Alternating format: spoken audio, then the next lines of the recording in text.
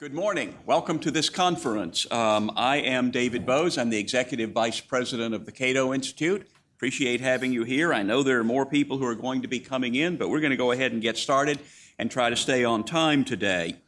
The subject of our conference today is this. In a democracy, under the rule of law, does the executive branch of government have the power to implement laws the way the president would prefer they had been written, or is the executive bound by the law the same way you and I are? The four lawsuits we're talking about today involve the Patient Protection and Affordable Care Act, or Obamacare, but they are not lawsuits about Obamacare. They are lawsuits about the rule of law. Back in 2011, the IRS quietly reversed its interpretation of a crucial aspect of the PPACA. It announced it would implement the health care laws, health insurance subsidies, and the penalties on employers and individuals who failed to purchase coverage, even in states that did not establish a so-called health insurance exchange. Michael Cannon, one of our scholars here at Cato, and Professor Jonathan Adler, who will be speaking later today, were the first to blow the whistle on this problem. The ACA, they pointed out, only authorizes those taxes and those subsidies in a state if the state establishes an exchange. The IRS persisted. It's been spending billions of dollars and subjecting tens of millions of employers and individuals to penalties that are not permitted by the ACA, not authorized by an act of Congress. As you might imagine, the people subjected to those illegal taxes don't like that, and that's why they have filed four lawsuits: Pruitt v. Burwell, Halbig v. Burwell, King v. Burwell, and Indiana v. IRS. Rather than challenging the ACA, the plaintiffs are claiming that the executive branch of the government is not implementing the law faithfully. They are asking the courts to force the IRS to do so. Despite the fact that the president has come under bipartisan criticism for unilaterally rewriting parts of his health care law, a lot of people thought these lawsuits were crazy. That is, until someone unearthed this video of health economist Jonathan Gruber, who is widely hailed as one of the key architects of the ACA. If you're a state and you don't set up an exchange, that means your citizens don't get their tax credits. So there is a guy who knows more about this law than anybody else does, and he says if you're a state and you don't set up an exchange, that means your citizens don't get their tax credits. He could read. He could write. He helped create it. That's what he said. The fact that 2 out of 3 standing opinions issued by federal courts in these cases sided with the plaintiffs against the government didn't hurt in changing people's minds about the viability of the lawsuits either. This conference is very timely. Tomorrow, the Supreme Court will meet to decide whether to take up one of these lawsuits. 2 of those lawsuits were filed by state attorneys general, and we are delighted to have both of them here with us today. In just a moment, we'll be hearing from Indiana Attorney General Greg Zoeller. At lunch, we will hear from Oklahoma Attorney General Scott Pruitt, who was the first to challenge the IRS in court. In between, we will have one panel of scholars debating the legal merits of these cases and another debating the impact this issue is having and could have on health care reform. We're proud to hold this conference today and proud of the role the Cato Institute has played in this and other areas to make presidents of both parties respect the rule of law. So now it's my honor to introduce our opening keynote speaker for the event.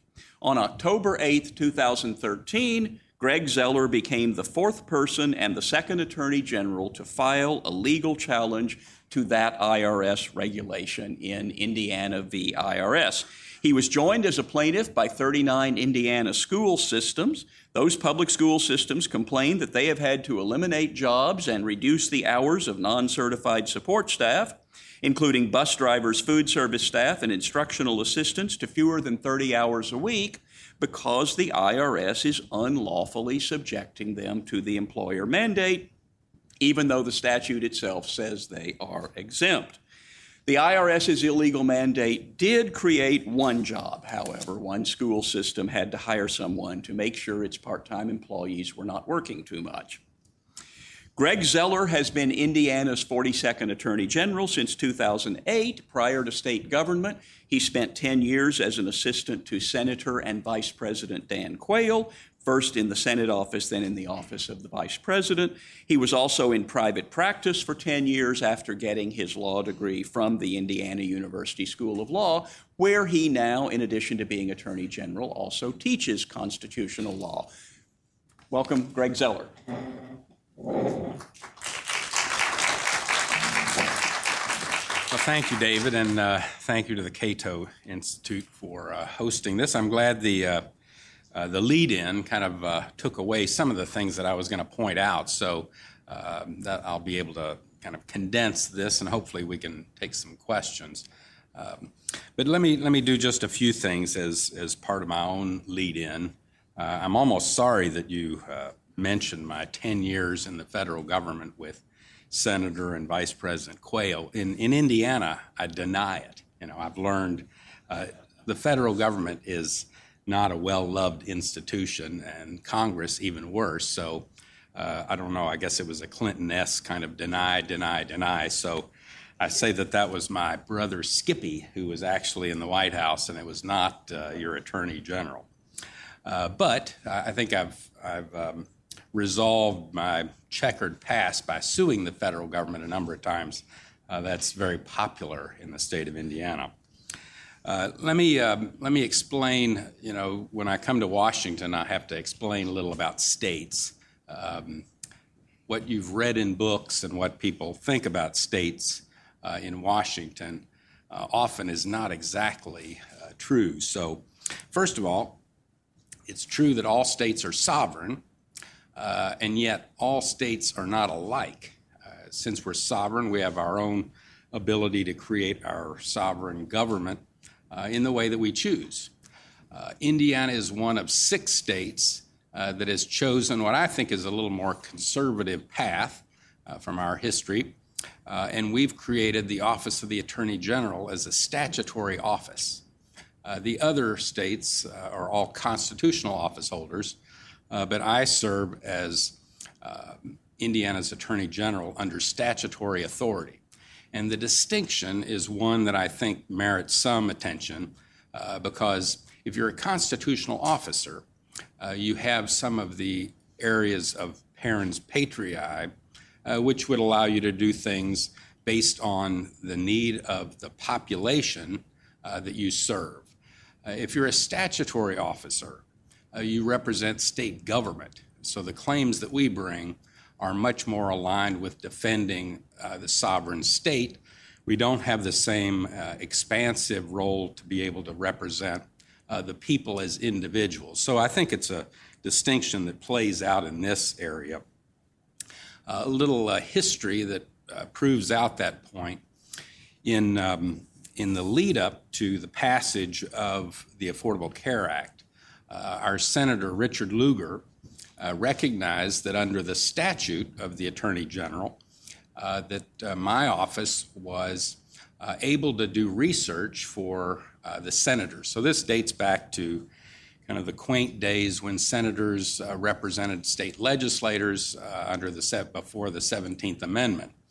So Senator Lugar, seeing the coming of the Affordable Care Act, asked my office to do a report. Some months later, we created a 55-page report that told the senator that there were some substantial constitutional issues being raised by the way they've structured the Affordable Care Act. And I threw in kind of in conclusion that should it pass in its current form, which at the time it was unlikely, everybody assumed that it would be changed when it went through the House and back to the Senate. So I said that if it passed in its current state, I would feel compelled to challenge the constitutionality. So I'd already anticipated what would happen, but I didn't realize that they would pass it in the same form.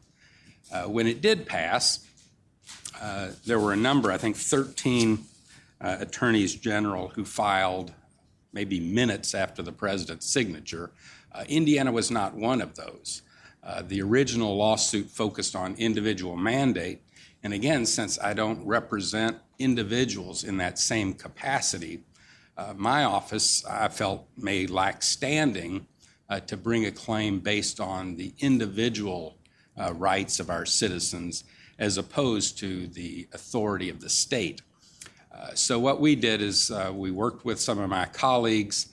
Later in the first amended complaint that was filed, we added the complaint dealing with the expansion of Medicaid under what we felt was a coercive mandate from the federal government to coerce a sovereign state.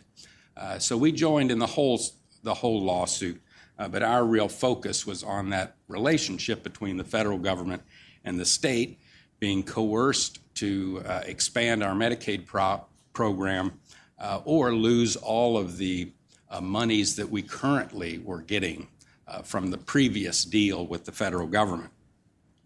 So I think that as you look through the court's decision, Chief Justice Roberts, again, I'll throw out a shout out to our Hoosier-born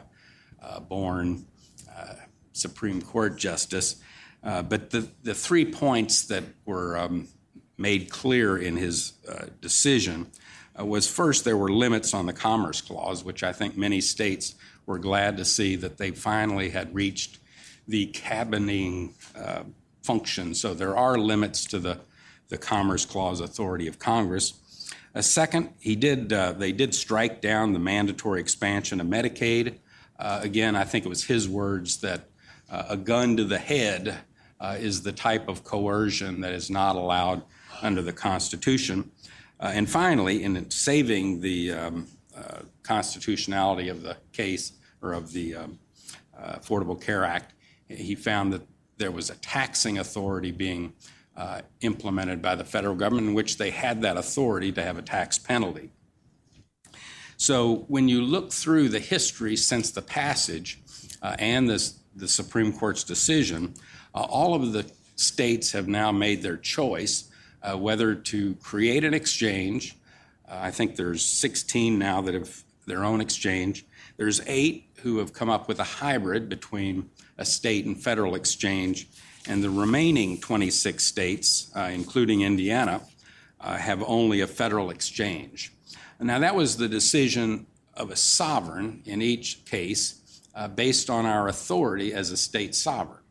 It's not mandated by the federal sovereign. It was something that each state chose. It's not the way the Affordable Care Act was written, because if you look at the first few paragraphs of the Act, it says this is an exercise of Commerce Clause authority. That's what we defended against. That's what we challenged.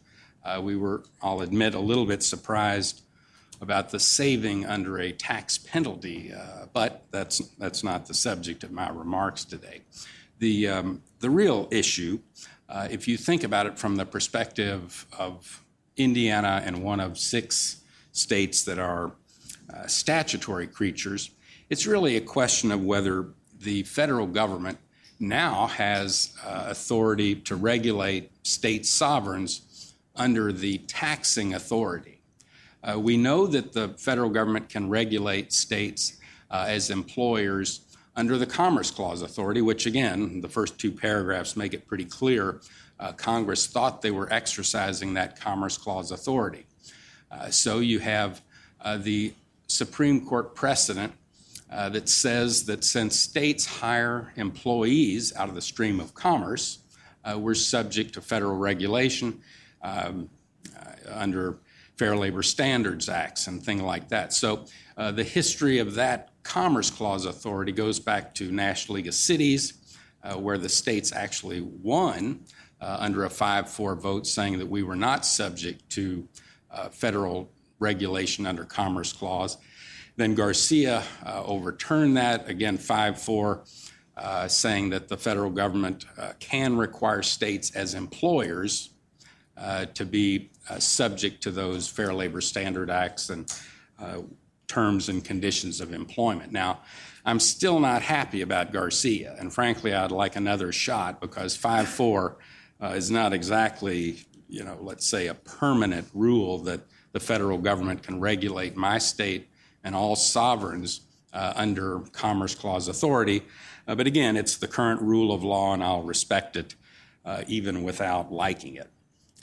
But the question remains when Chief Justice Roberts says that this is not an exercise of Commerce Clause authority, it's really a tax penalty. So now the question under kind of the rule of law is whether the federal government has the ability through the IRS to regulate my sovereign state under a taxing authority. And again, what has been taught in law schools all around the country over the years is that states as sovereigns are not subject to federal taxation. We don't have a tax form that we fill out. So I point that all out really to demonstrate that under our challenge, it's not so much just, and again, Scott Pruitt can explain from a constitutional officer's position the focus on challenging the act. But I think ours really lends itself to this question of federalism, whether the precedent will now be set that the IRS can regulate our states under a taxing authority that's hitherto unknown. This tax penalty is not the same as a regular tax. So if you read the what I would consider a somewhat draconian tax penalty, the math is that you count up how many employees you have.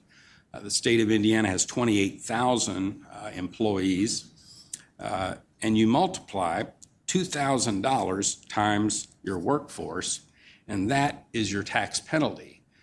Even if you were just to miss a few employees being covered under the Affordable Care Act. So again, this is that same type of threatening coercion that doesn't really fit in the relationship between sovereigns. This 39 school corporations who've joined, I was talking to a few people in the hall. They're usually not standing next to me during my election process. Let's leave it at that. But they were very concerned about the way we educate our children and the way our school corporations as a part of our sovereign government has been structured. We have a school board. They elect the people who run the school, and they use part-time workers. So it's bus drivers, the teacher's aide, the people that work in the cafeteria. Under Indiana's law, 30 hours or 37 and a half hours, anything less than that is part-time. A lot of our schools are run by part-time employees under our statute. Now they're busy trying to comply with 30 hours as full-time, so they've therefore had to create a whole process of moving people down to 30 hours or less. It is a full-time job to keep track of that because of the nature of this draconian tax penalty. When they came to me with their, let's say, complaints, I said that I would be perfectly willing to defend if they were sued under a tax penalty, as I am willing to defend my state.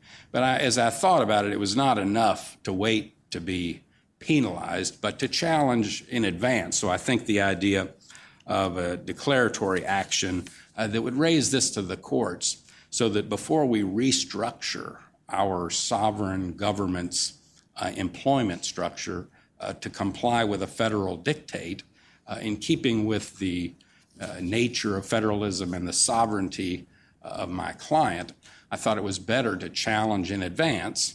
And again, it's not a challenge over all of Obamacare, which as it's been kind of labeled, but it really reflects the fact that whether the federal government can require the sovereign state as an employer under their taxing authority to be subject to the same dictates as if it were under the Commerce Clause as originally written.